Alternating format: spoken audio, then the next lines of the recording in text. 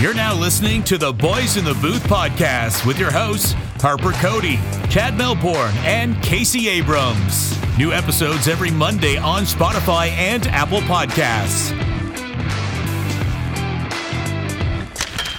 Good evening and welcome to episode 142 of the Boys in the Booth podcast. Cody, Abrams, and Melbourne with you for this one post-Thanksgiving, and we're into the opening week of the 22-23 NHL regular season. We're wrapping up our division rankings with the Atlantic Division, which we love talking about, so we'll get to that. But first, how we doing, guys, after Thanksgiving?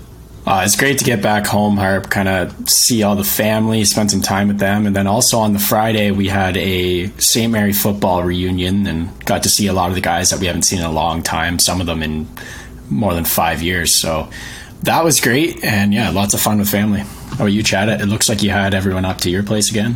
Yeah, that's what we did. We had Paige's family this time around, so it was her parents, her aunt and uncle, her little sister, and her niece. So we got to do that. We put on a nice dinner for them. I made a turkey and some mashed potatoes and stuffing and gravy and all of that, and Paige did a broccoli and cauliflower casserole, which was the star of the show, and also some mac and cheese, which was also really good.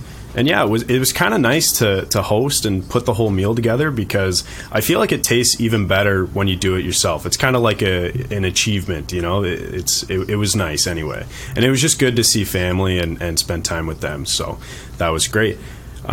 Overall, the weekend was fantastic. I do want to say, just as we're recording this episode here, that October 24th will be the very last day that we're selling merch on boysinthebooth.com. So head over there and get some stuff. I added some new winter hats, some toques there. So, you know, get it while you still can. Also added some jogs and some more winter stuff. So go check it out at boysinthebooth.com.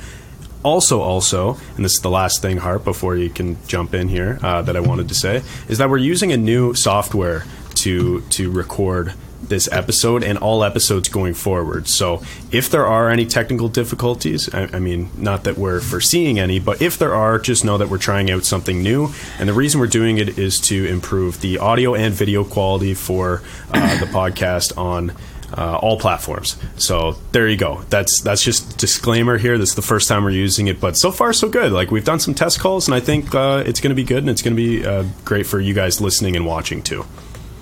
Yeah, thanks again for getting it set up. Again, like you said, we did a couple of tests over the weekend. Everything worked and sounded great, and we hope that continues, and hope that you enjoy the new platform. And yes, with our merch, October 24th, the cutoff. Christmas is going to be here before we know it, as time is going by quickly. So any of the merch items would be a great Christmas gift for friends or family. All right, fellas, let's get into the Atlantic Division, our final division to talk about. As we're recording, in a couple hours from now, we're going to have the Tampa Bay Lightning and the New York Rangers kick off the first week of the season, then Vegas and LA later on. So hockey is officially back, and let's get into the Atlantic to wrap up our division rankings. So in the first spot, I have the team that has gone to 3 straight Stanley Cup finals, and that is the Tampa Bay Lightning. And I just think that this is the exact same team, minus Andre Palat and Ryan McDonagh. They've got the goaltender. If a guy like Nikita Kucherov can stay healthy, and a guy like Steven Stamkos can have the kind of year that he did last year, that would be huge for this team. They've locked up Cirelli, Sergachev, and Chernak. Nick Paul got a nice contract as well, 7 years at $3.15 million AAV after a nice postseason with the big club in Florida. And I've got the Lightning in the top spot in this division. What do we think? Huge shout out to SeatGeek for sponsoring the podcast. SeatGeek is a ticket app that takes all the confusion out of buying tickets. SeatGeek makes it extremely simple to buy tickets to all of your favorite sporting events, including Jays and Leafs games, and you can always find a great deal. On SeatGeek, all tickets are scored on a scale between 0 and 10, so you know if you're getting a good or a bad deal.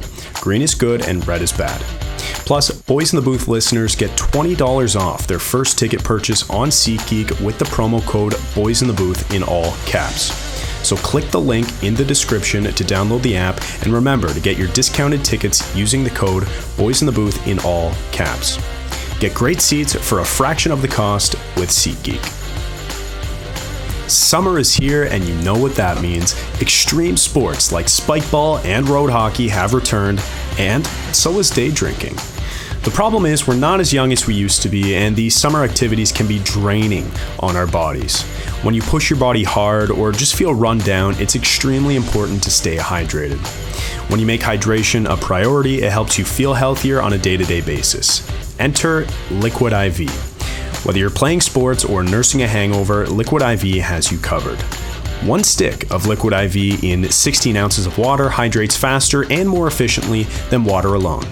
It contains 5 essential vitamins, B3, B5, B6, B12, and vitamin C, with 3 times the electrolytes of traditional sports drinks. It's made with premium ingredients, non-GMO, and free from gluten, dairy, and soy. The kicker? This stuff tastes good too, guys. Liquid IV has incredible hydration flavors like watermelon, strawberry, pina colada, and more, but my personal favorite is lemon lime. So, get 25% off when you go to liquidiv.com and use the code boys_in_the_booth in all caps at checkout. So that's 25% off anything when you order using the promo code boys_in_the_booth, all caps at liquidiv.com. Experience better hydration today at liquidiv.com. Shout out to Cocktail Bomb Shop for sponsoring the podcast. Cocktail Bomb Shop is a Canadian, woman-owned small business, and all of their cocktail bombs are proudly handmade in Montreal. Well, what is it and how does it work? Step 1, you pick your favorite flavor of cocktail bomb and unwrap it. My favorite is definitely mojito. Step 2, drop your cocktail bomb into 8 ounces of sparkling water and watch it fizz for 5 minutes. Step 3, add a shot of your favorite alcohol, some ice, and enjoy. Fellas, gents, boyfriends of the world, these cocktail bombs make the perfect gift for your lady friend because not only are they tasty, but they're Instagrammable as well. Right now, if you go to cocktailbombshop.ca and use the code BITB15, you can get 15% off your entire order. That's cocktailbombshop.ca. Use the code BITB15 at checkout for 15% off. I want to hear what you have to say about this one, Chad, because I think that, well, personally, I don't have Tampa Bay first, so I'm going to start off by saying that. And I'd like to hear your opinion on Tampa first. Sure. So just to preface this division, last year when we did our rankings, it was really the tale of two divisions within this division, and that was kind of the theme all year. You know, there were 4 teams that were really good and 4 teams that were really bad, and I think it's safe to say, guys, that this year it's going to be a little bit different. Like pretty much every team in this division will be able to at least compete for a playoff spot and play some meaningful games down the road. Just to add to that, Yep. There's 32 points between 4th and 5th place in this division last year. And then 5th, 6th, 7th were like a couple points. So exactly. Huge gap. I think that gap is going to diminish, and it's going to also play an effect on teams like Tampa and Toronto with their total points, because a few are going to be stolen by these other teams. 100%. And that's a good point. Like, we saw teams in this division on the top end. We're talking Florida, Toronto, Tampa, and even Boston all have really good seasons in terms of total points. Florida, of course, winning the President's Trophy as the number 1 team in the regular season with 122 points. So, yeah, we're going to see those point totals go down from interdivisional games as the lower teams in this division start winning those games. So that's just what I wanted to say at the very start. To get to Tampa, I have them actually in the number 2 spot. But I like these top 3 teams for me, I'm willing to move in any which direction. After that, it gets a little trickier for myself. But I actually have Tampa in the number 2 spot, and I'll kind of talk about them, I guess, Harp, because you made some good points.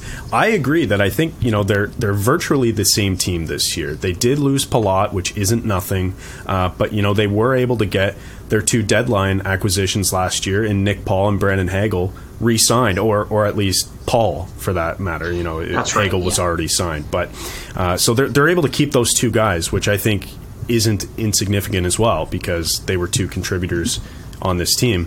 On the back end, they lost McDonough and Ruda, which, again, I think, that is a significant loss for this team. But you also have players like Sergachev, who's finally going to step up and be a top 4 defenseman. And then a guy like Cal Foote as well. He's going to be playing, top 4 minutes. And, I look at this team, and then, of course, Vasi on the back end in goal, which is, a cheat code. I just look at this team, and I think they are virtually the same as last year. I don't think any of their subtractions are so significant that it's going to put them out of a playoff spot or anything ridiculous, but I just don't know if I can put them to the number 1 spot, because injuries are always a concern for this team, and we just don't know if they're going to be healthy. Yeah, it's not so much for me things wrong with this team as it is, I think the team that I have ahead of them is just significantly better and more well shaped this year. The subtractions to this team aren't going to keep them out of the playoffs by any means, but I think that you can expect maybe a first round exit from these guys this year, in my opinion, because the damage is to the playoffs. Obviously, they're still great. They're so deep down the middle still, once again, even with Cirelli's out for now, still a great center core there, and then you add Cirelli back in, you got your 2C and you're set. I don't think I can say anything negative about the forward group here. I think that maybe the defense has taken a step back, but that's yet to be seen, because there's a lot of youth on the back end. Somehow on a very competitive playoff team, there's a lot of youth on the back end, so I'm excited to see what Tampa can do, but I have them in second because I think that Toronto's better, not because I think Tampa's gotten worse. Same. All right, so let's get into the Maple Leafs then, and I have them in the number 2 spot. But I mean, Chad, like you said, with these 3 that I have, and I mean, I don't know who you guys have in there to round out your top 3, but very interchangeable, and Toronto is a very good regular season team. Obviously a different goalie tandem with Matt Murray and Ilya Samsonov. We'll see how that works out. Murray has looked good and is going to be the starter from the get-go on Wednesday night in Montreal at the Bell Center. And then some minor changes. The back end stays pretty much the same. Up front, though, Obe Kubel, Järnkrok, Adam Gaudette, an extra forward, and the list goes on. And Dennis Malgin back as well, who, Chad, I know you're just chomping at the bit to talk about when we're mentioning the Leafs here, but yeah, I have Toronto in the second spot, but could see them finishing at the top of this division, and man, I don't see Austin Matthews slowing down at all in the race for the Rocket Richard. He could go out and grab that again this season. So yeah, that's my those are my thoughts on the Leafs, and let's get into Toronto. You want me to go, Case, or? I don't know. Is it better to round it off with the Toronto nut or with the person who has a more level head in terms of Toronto? Okay, rude. I put the Leafs at, I think, number 2 last year when I think they were, that's where they finished, but you guys didn't even like that. But I think I'm pretty reasonable about the team. So I'll start, and I'll be quick, I promise. I think this might be the best way to limit the amount I talk on the Leafs if I start. So I just think overall, I think they got better at every position, like forward, defense, and goalie. In terms of forwards, they've clearly got the same core. You've got your Matthews, your Marner, Tavares, Nylander, Bunting, etc. But now you're adding in the top 6 one of, if not both of, Nick Robertson and Dennis Malgin. We'll see what they can do. They're kind of question marks there, but they're offensively minded guys. And then the bottom 6, I just absolutely love how it has an identity now, especially the fourth line. The fourth line, as it's set up right now, is Obe Kubel, David Kampf, and Zach Aston Reese. And I think, the fourth line for the Leafs for the longest time just didn't have an identity. It was older guys who were still hanging around in the league. It was young guys who were trying to, get a jump and do something at the NHL level and only played a handful of games. But now that fourth line is going to be, one, tough to play against, two, defensively responsible and eat up a lot of minutes against top lines of other teams. So I really love how their bottom six shakes out now. And then on defense, I think they got better just because, you have guys like Liljegren and Sandin who are a year older, and all you lost on the back end was Ilya Lyubushkin, who, it was nice to have as a deadline ad, but he's not making or breaking your team there on the back end. He was pretty versatile, I'll give him that, and I think he's going to do well in Buffalo.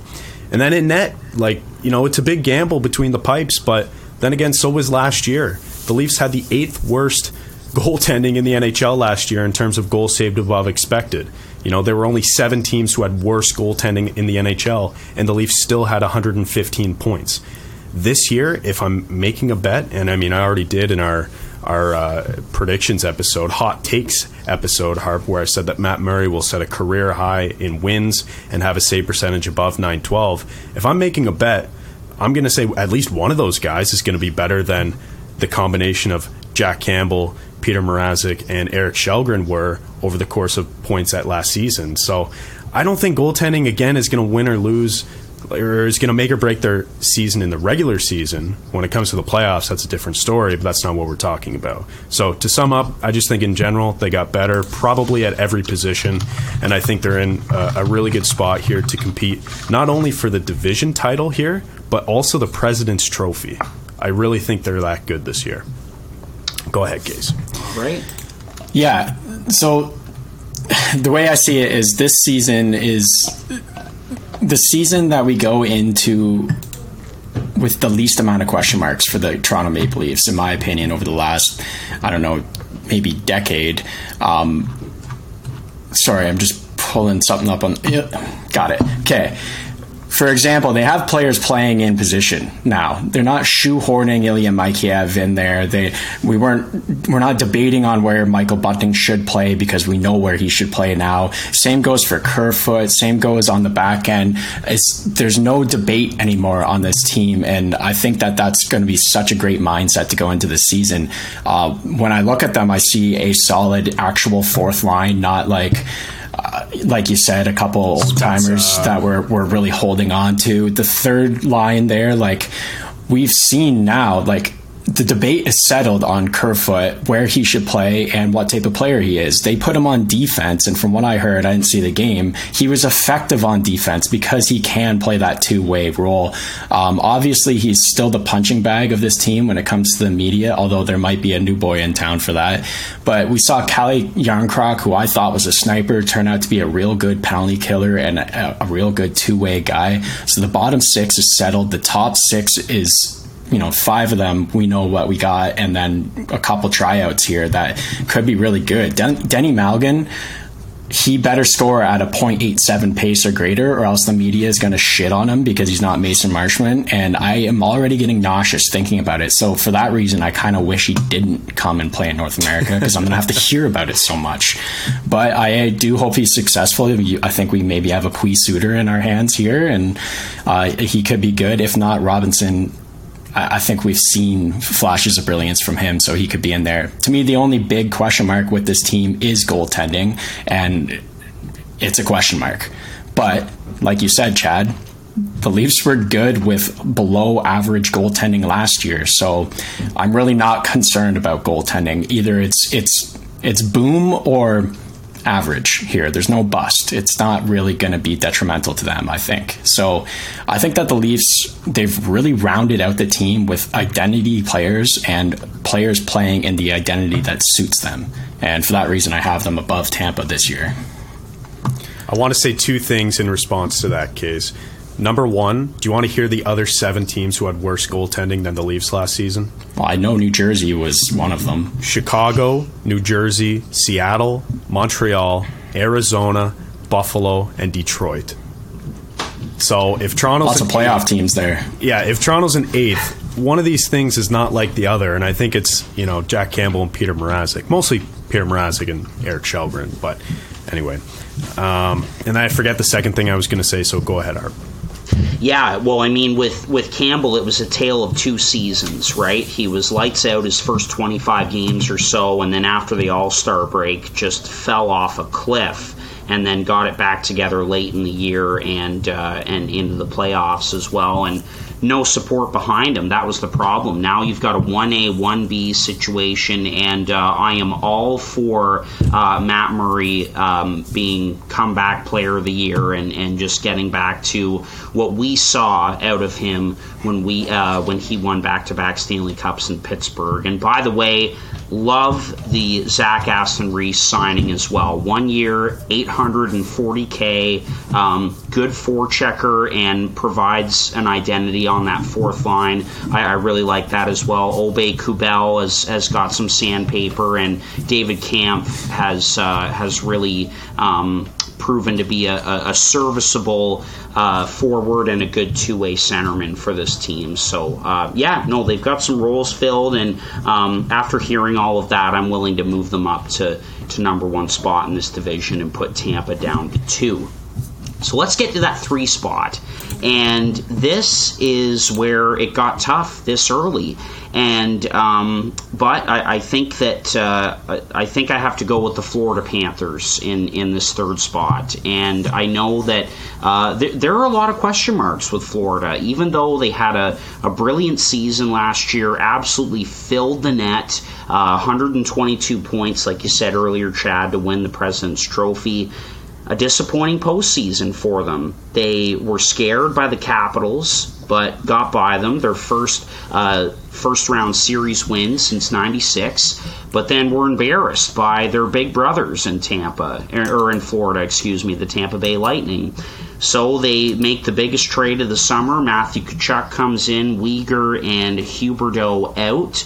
Ben Sherratt didn't really work out there. They've added some forwards looking for an opportunity. Colin White, just to name one.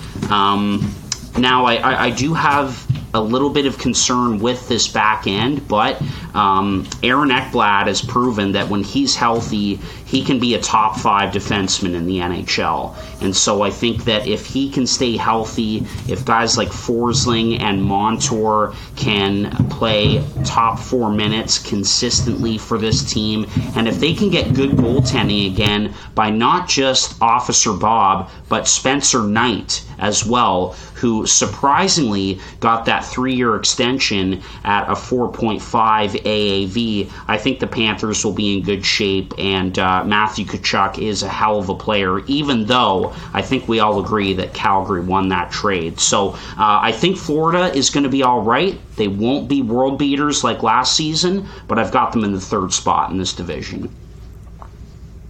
Yeah, I hemmed and hawed where I should put this team. Honestly, 3 to 7 here. Shuffle the deck, and I'd be fine with what comes out.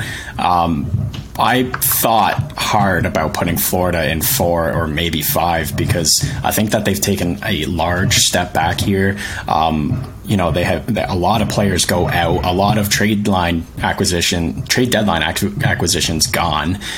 Their coach is now the Devils' assistant coach. Thank you very much.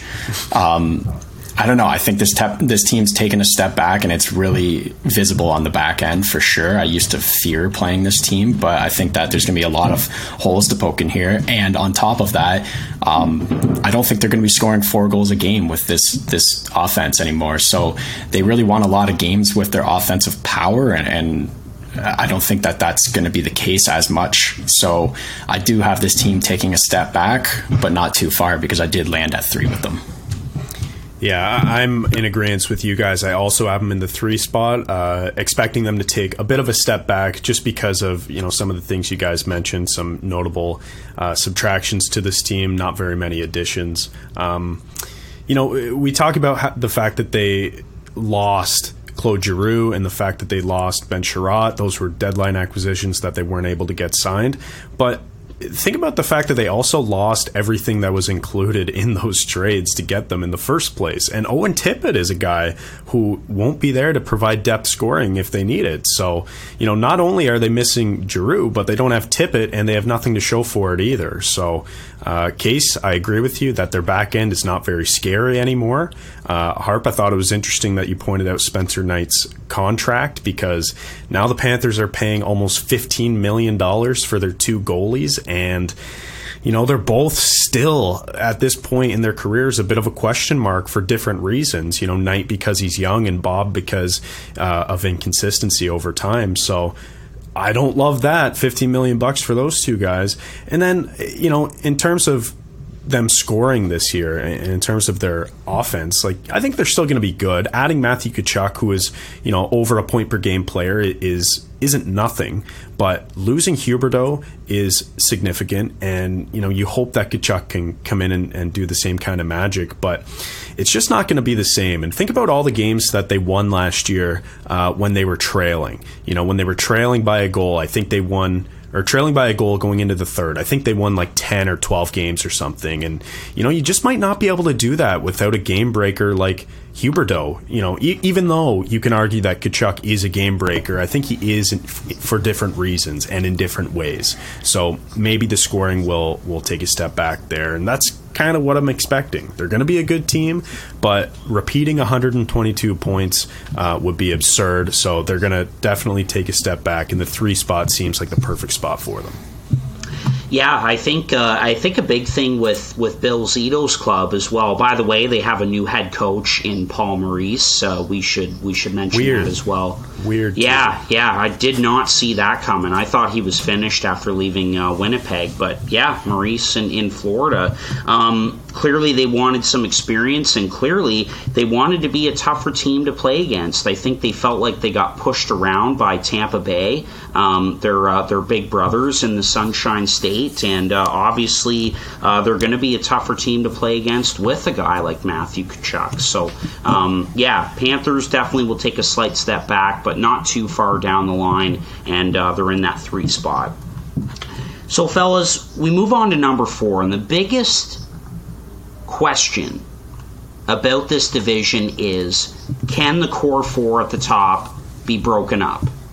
Can another team get in there and knock out a Toronto, a Tampa, a Florida, or a Boston? Well, we've got Tampa, Toronto, and Florida off the board already, so that leaves Boston or someone else. And I have a team breaking up that core 4 at the top, and surprise, surprise, it's the Ottawa Senators. A hell of an offseason. If you had to give an award for best offseason, it would have to go to this hockey team. DeBrincat, Giroux, Tyler Mott, Cam Talbot, Jake Sanderson comes in to make his debut with this team, locking up Tim Stützle and Josh Norris. It's been a huge summer. It's going to be a rough start without Cam Talbot. It'll be a real test for Anton Forsberg, who's in the first year of that 3-year deal at $275 per. Magnus Hellberg, who we don't really know a lot about. They claimed him off waivers from Seattle, is going to be the backup for the first few weeks or so that Talbot is out. But just looking at this team in the top 6, and we expect that they are going to add a defenseman at some point, whether that's Jacob Chychrun or someone else. There's definitely a need. Man, the Ottawa Senators look a lot better, and I think that if there's one team to break up the core 4 at the top of this division, it's them. And so I have them at number 4. What do we think about the Senators' case? I thought about putting the Sens here, I thought about putting Detroit here, and I thought about putting Boston here, and I had to contemplate on which one I was going to land with. I'll tell you that I didn't land with the Senators, although I could be convinced. It could take a pretty easy argument, honestly, to convince me at this point. I like this team a lot. This top 6 is now filthy. After having kind of a one-line team, in my opinion, last year, they have a great top 6, and then they're kind of rounding out the bottom 6 as well with Matthew Joseph. That's a great pickup. That's really worked out for them so far. They have 2 guys on their 4th line that, when they were young, had their pain receptors surgically removed so that they don't feel anything. And Parker Kelly and Austin Watson, at least that's the story I heard. I don't know if that's true or not. I think I saw Austin Watson block more shots than every defenseman in the league last year, which blows my mind. So I really love the forward core that they have going on here. And then there's a lot of young guys trying to crack this roster as well.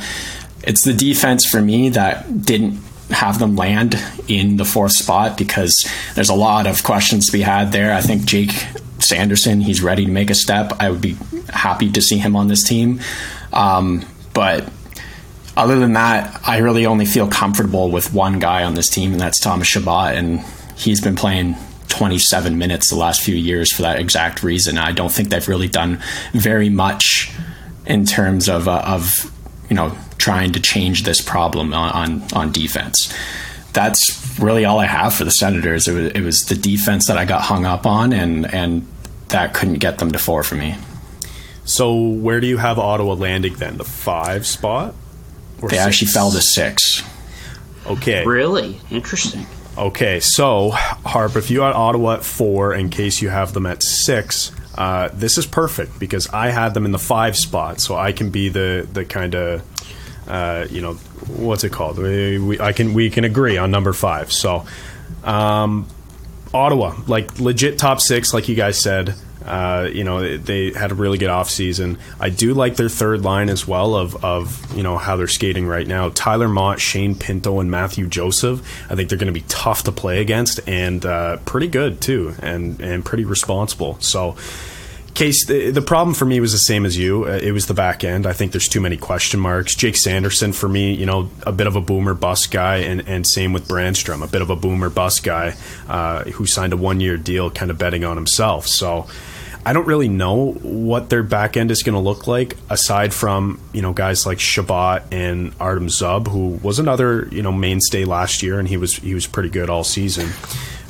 If they did add Jacob Chychrun or a defenseman of similar caliber, I think that would be enough to push them into the number 4 spot for me. But just looking at that back end and looking at their goaltending situation with just Anton Forsberg until mid-November roughly, that's when Cam Talbot comes back, I just don't like their chances. Now, to be fair, for the number 4 and 5 spot, I really did consider swapping the 2 teams that I had there. I ended up with Ottawa in the 5th spot just because I think it's going to be a race at the start of the season for these 2 teams to rack up some points and to bank some points. And I just think that the team that I had in the 4th spot, even though they're a bit banged up, and you're probably answering the question who I have there in that spot, even though they're a bit banged up, I think they're still in a better position than the Sens are without their starting goaltender to start the season. So that's why Ottawa fell to the 5th spot for me. And I think they're still a bubble playoff team, and they're going to be good for sure, but I just don't think they're quite there yet.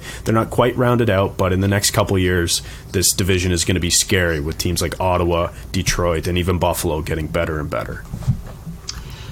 The last thing I'll say in favor of Ottawa being in that 4th spot instead of the Boston Bruins, of course, like you're alluding to, Chad, is that Ottawa has Thomas Chabot for the first 20 games of the season. It's likely that Boston won't have Charlie McAvoy. They won't. And that is a huge thing, I think. Although, to be fair, Boston will have the better goalie tandem to start the season in Jeremy Swayman and Linus Ullmark. But, man, losing McAvoy and Grzelcyk to start the season, that is massive. And, we've heard Elliot Friedman and lots of other hockey guys say this, that if you're out of it by American Thanksgiving in November, it's really tough to get back in it. And so I just think that the start of the season is so crucial for the Boston Bruins,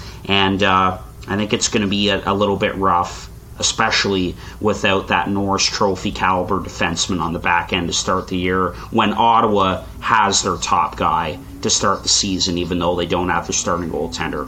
That's my last thing I'll say about Ottawa, and sort of my justification for putting them ahead of Boston.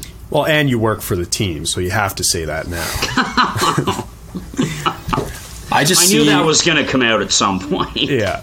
I just see a team with one top 4 defenseman playing in their top 4, and then I see Boston, who has a couple guys who I would consider top 4 defensemen, and they can also turn a turd into gold there when it comes to defense. So I think that they'll figure it out on the back end. It's other areas that scares me in Boston, and we can get into Boston if you want, because that's the team I had at number 5.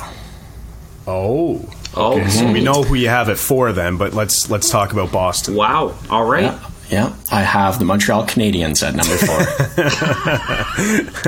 4. Why are you laughing? No, I do. I have Boston at number 5. I'm telling you, I really debated this number 4 spot. Like, all 3 of the teams could have went number 4 for me, and I think Boston is going to struggle at the beginning of the season.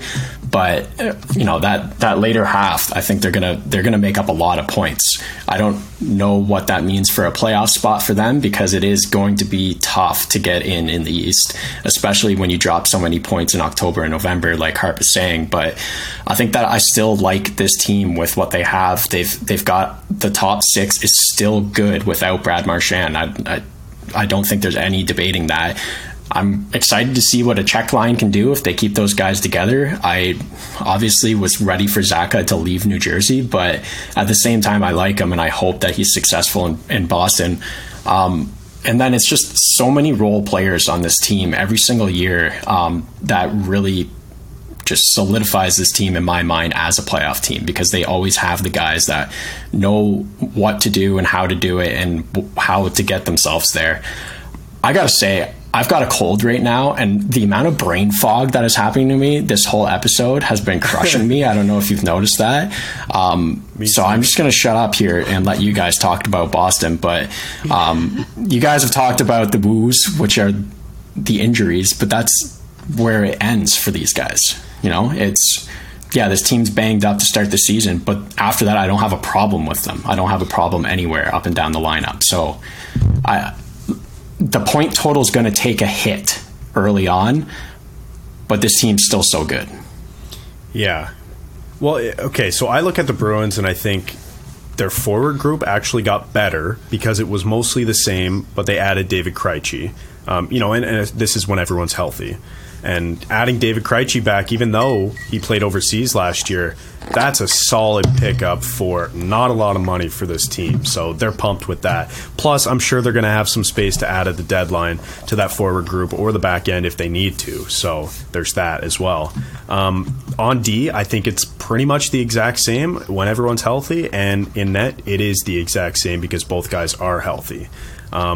Marchand, McAvoy, and Grzelcyk, all 3 of those guys are expected to come back at some point in November.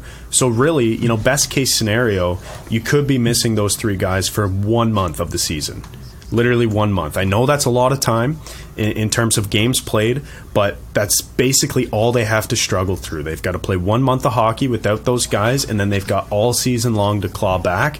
And I think, we can't count the Bruins out for that reason. And like I said, I think the Sens were the other team, in my opinion, who were going to be able to claw for that spot, that 4th spot. And it's going to come down to just who is better prepared to start the season, Ottawa or Boston, or at least that's how it shook out in my head. And to me, because they're only missing a month of the season and they still have a lot of good players. By the way, Taylor Hall is expected to play in game 1 of the regular season, so that's a good thing for them too, because that was a bit of uncertainty there. But I just think they're in a better position than Ottawa to snatch up some points at the beginning of the season, even though it's going to be difficult for both teams to do so. Detroit is an interesting one case, and we can talk about them, but first we have to decide where we're going to rank these teams, because I had Boston at number 4, Harp had Ottawa at number 4, and Case, you have Detroit at number 4, and that is kind of the story of this division, isn't it? Any 3 of those teams could take that spot, but we have to decide who's taking number 4.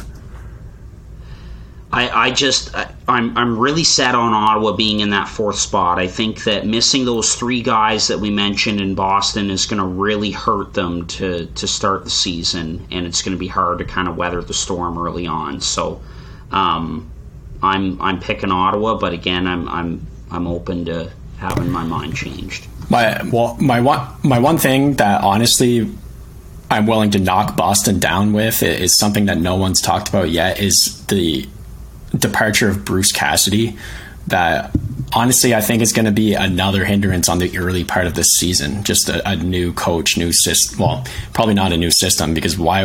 If it's not broke, don't fix it. But I think that's another thing to have them start slow out of the gate. So I don't know. Where do we land? Well, Harper, where did you have Boston finishing? 5th? I had Boston right below the Ottawa Senators in 5th. In case you had Ottawa in the 6th spot.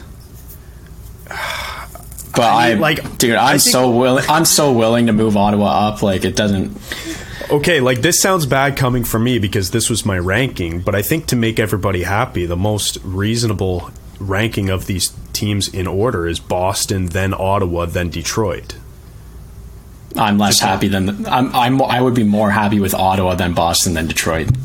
Like, just destroy my rankings, because I was so. All three of them, don't care where they land. Okay, I mean, all right, let's do that then. Let's go Ottawa 5. That means I'm moving up a spot. Harp convinced us. Ottawa 4. They're moving up a spot. Harper convinced us that they're going to have a good year. That means they move up 2 in your ranking case. Boston, number 5. That means they move down in mine. And Detroit at number 6. Everybody okay with that? Okay, I'm just going to clip this part where I say that I expect Detroit to be really good, and remember this moment. They are going to be a lot better, and we'll get to them in a second. The last thing I just wanted to say about the Bruins, kind of as my concern, is this is a great opportunity for some young talent in Boston's organization, something they don't have a lot of, to be a part of this lineup early and really relish an opportunity. A guy like Studnicka, Mark McLaughlin, who did get sent down to Providence, but we expect him to be back up during the season, could be early on in the season during that first month or so with the injuries. Guys like Steen and so on and so forth, but we just don't know what we're going to get out of them. Like, we kind of know what we're going to get out of a guy like Shane Pinto. Like, even though he was hurt for most of last year, he's looked really good so far, and we know what we're going to get with Ottawa's young talent. We don't really know what's there for Boston. That was my last kind of concern with them. Final offer, Boston 6. And rejected. I will say, though, we say this for every episode, we could see 5 playoff teams from the Atlantic. Not that it's likely, but we could. Yes, absolutely. 2 of those 3 teams that we just talked about really push. So, Detroit Red Wings. We talked about the Senators having a really big offseason, looking to take a step to break up that core 4 at the top of this division. Well, the Detroit Red Wings also had a pretty darn good offseason. They spent some money bringing in Ville Husso to shore up the goaltending. Husso and Nedeljkovic, that could be an excellent tandem moving forward for this team. David Perron, Dominic Kubalik, Ben Sherratt, Andrew Kopp. So they bring the Michigan native to Detroit. The Red Wings are looking to take a step, and it's been a good summer for Steve Yzerman and the Red Wings as well. So I've got the Red Wings in 6th, but man, they're going to be a lot better. It's going to be tight, a tight race for that 4th spot. They're going to be playing meaningful games in March, I think, and I really like the Red Wings, but I've got them in 6th. And Case, I know you've been excited to talk about the Red Wings, so let's have it. Yeah, I mean, they were playing GM mode in this offseason. Just went out and said, okay, sort overall top free agents, you. Okay, my team is now a playoff team. Let's move on. We've got the young guys, and now we've signed the veteran free agents.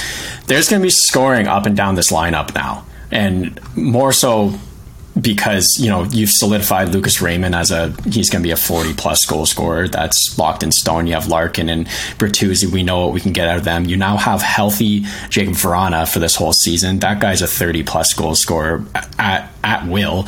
Dominic Kubalik has scored 30 goals. David Perron is up there. There's goal scoring up and down this lineup, and that includes guys like Pui Suter and Michael Rasmussen when you play him out front on the power play. And I don't know, the offense is what was really driving this team for me. I think the question marks with this team is more on the back end. But when you look at what they have here, with all the goals being scored up front, I don't think that they really are that concerned about having puck-moving defensemen. They have Moritz that, what we've seen what he can do now. Filip Hronek can be a two-way guy in his own right. But with all the goals coming from up front, I think what they need here is guys who are hard to play against. And I think they filled in this back end with guys that fit under that category. So I'm not really worried about their lack of puck moving on the back end or superstar talent or top 4 talent other than Moritz. So I'm really not worried about the defense as much as maybe I should be. And then, this goaltending, We've seen Ville Husso be one of the best and one of the worst. So there's a big swing that can happen there. I hope he finds somewhere in the middle or somewhere a little closer to the success he had more recently. And Nedeljkovic as well. We've seen good and bad from him. So there's a question to be had in the goaltending, but I think this team just needs slightly above league average and they'll be fine. So, question marks on the back end, but I think if they just play hard to play against, this team can be a playoff team. Yeah, I think they're definitely in the conversation, and I love their forward group, really. They have so many guys who can put the puck in the net, and that's what you need. I think David Perron was one of the most underrated signings of the offseason. He was really good last year, and like you mentioned, Case, having a healthy Jacob Vrana for an entire year, that's another guy that's going to add to that offense. Their top 6 really is pretty legit. They've got a lot of guys who can be about a point per game, and this team is going to score a lot.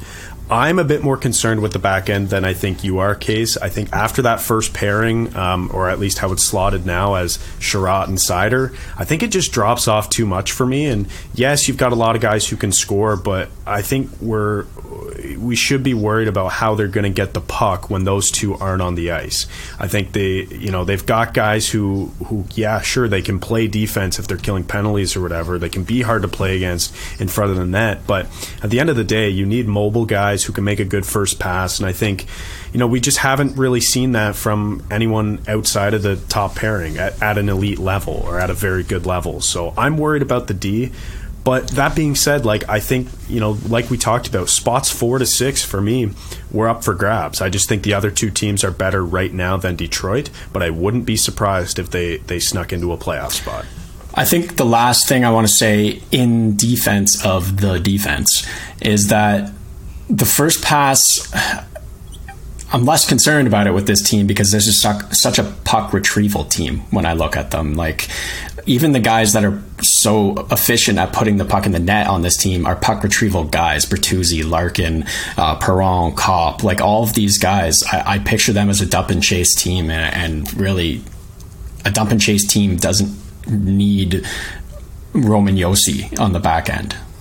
Yeah, well, they got Moritz, and you're right. They got to get it over the line and then let the boys eat in the offensive zone. That makes sense. I buy it, and that's, I could see that happening too, and that's kind of why I have them in this conversation as a bubble playoff team, because I think they're going to be a lot better than people expect them to be this year. Mm-hmm.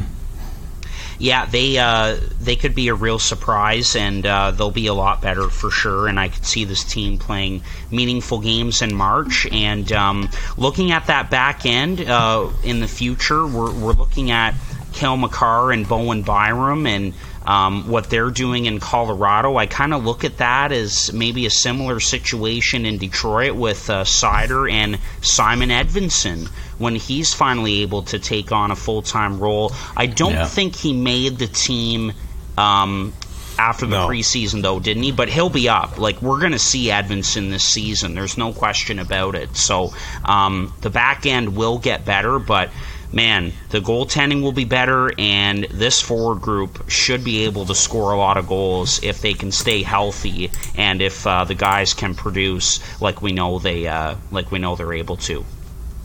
You know who did make the team, who is going to be an underrated ad for them up front, is Emil Soderblom, playing on the fourth line. 6'8", magic hands. Look out for that guy. Yeah, he is massive. Where does Yzerman find these guys? It's amazing. So, yeah, I think he's. Yeah.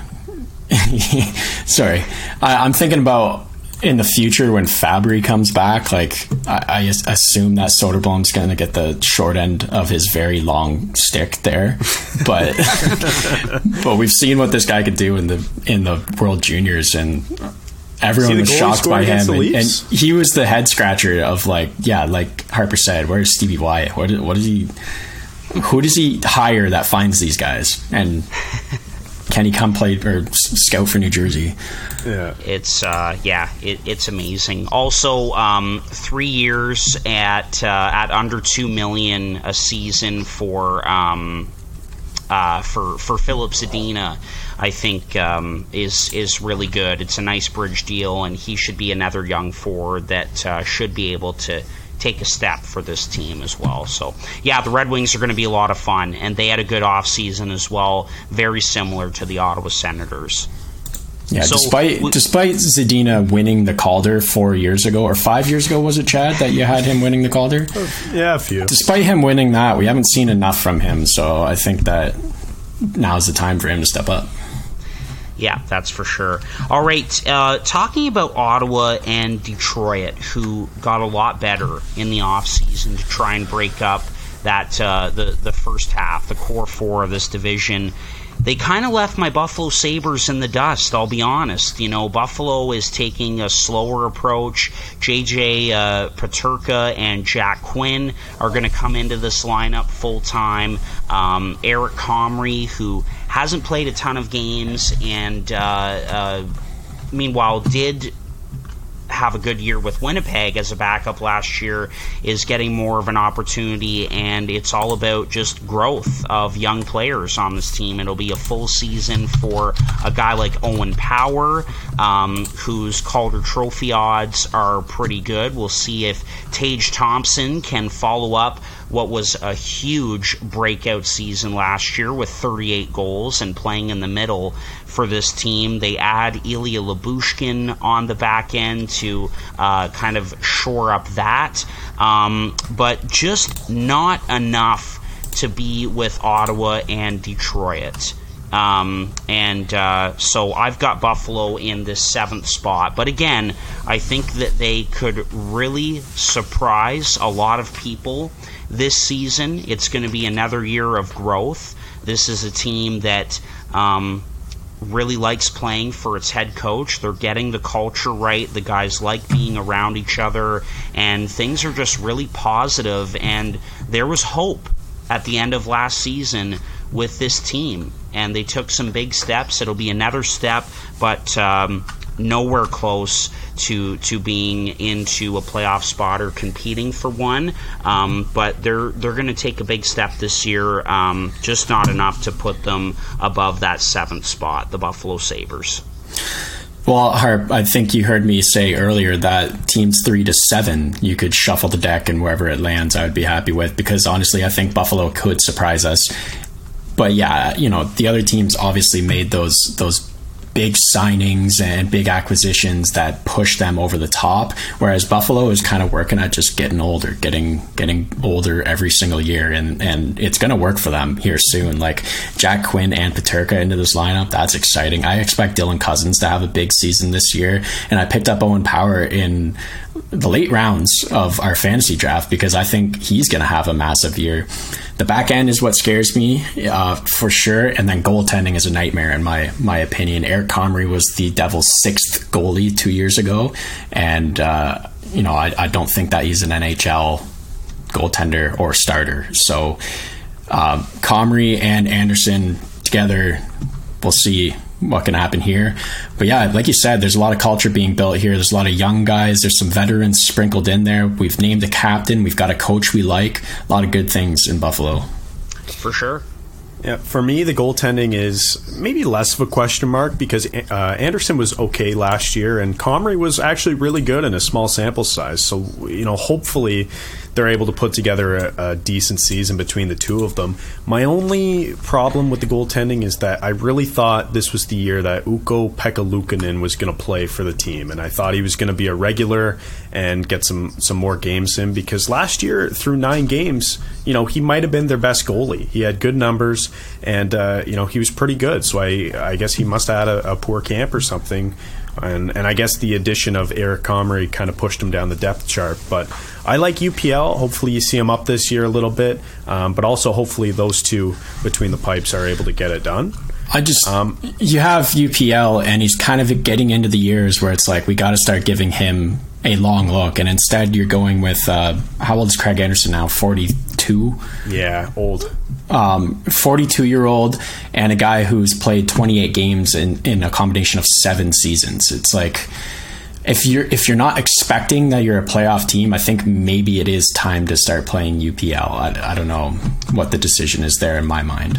Yeah. I'm sure. I'm glad you guys mentioned UPL because you have to think about him when you think of the goaltenders for this organization. I mean, we've got Devin Levi and Eric Portillo down the road coming, but in the immediate sense, obviously, the most important thing is for UPL to play games. That's in Rochester, not Buffalo just yet. But I think as we get into the latter part of the season, I think there's a very good chance that this could become a 3-headed monster in net. And obviously, Anderson is not getting any younger. His health certainly in question at his age and his body and everything. And we just don't know with Eric Comrie. Looking at Luukkonen, he had a pretty good camp and a pretty good preseason. Eric Comrie ended the preseason with a 7-1 loss against the Pittsburgh Penguins. So we never know, but it's going to be a good step forward for this team. And the way that we're talking about Detroit, Ottawa, New Jersey, teams like that taking a next step this season, I think as soon as next year we could put Buffalo into that conversation. Yeah. I think 3-headed monster was a weird term there, like maybe 3-headed kitten at this stage. 3-headed something anyway. It has 3 heads. That's what we're trying to say. Yeah. You're right. 3-headed monster would mean that they're it's all a good. Yeah. Yeah, that's what they called the Leafs center depth when it was Tavares, Matthews, and Kadri. Right. But, that was clearly one of the better in the league. But back to Buffalo, I think also just to finish up on them, their forward group I think is good. I like the addition of the younger players into the lineup here, like Peterka and Quinn. Another big year for Cousins, etc. I do like Owen Power on the back end. He looks legit. I think he's going to have a good year. Dahlin's another year older, and you guys know how much I like him and how good I think he is.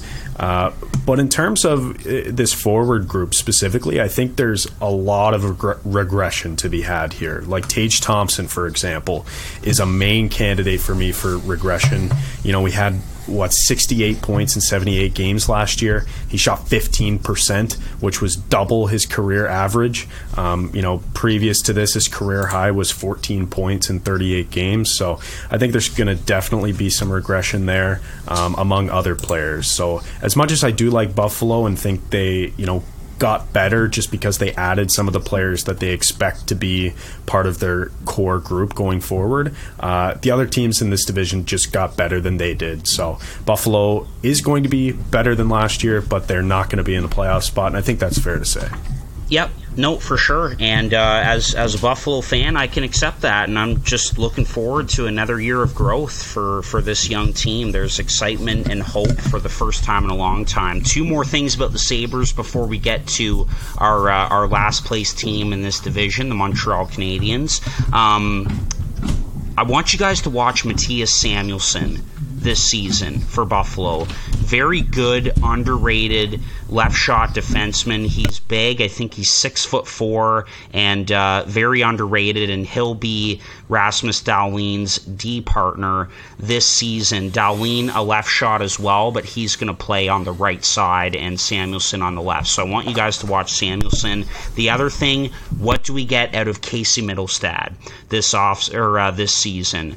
First round pick. He was drafted 8th overall. What do we get out of Mittelstadt? He's got 2 years left at 2.5 AAV. Can he stay healthy, and can he produce like he did not last year but the year before towards the end of the season when Don Granato took over for Ralph Kruger? So I think that's a question mark for me. I think you should trade him to Boston for a very solid third-line center, because that's what New Jersey did with Pavel Zacha, and I think it's maybe the time for Casey Middlestat, who is in the same conversation in my mind. A 6th overall pick and an 8th overall pick that we've seen sparks from, and that's just about it.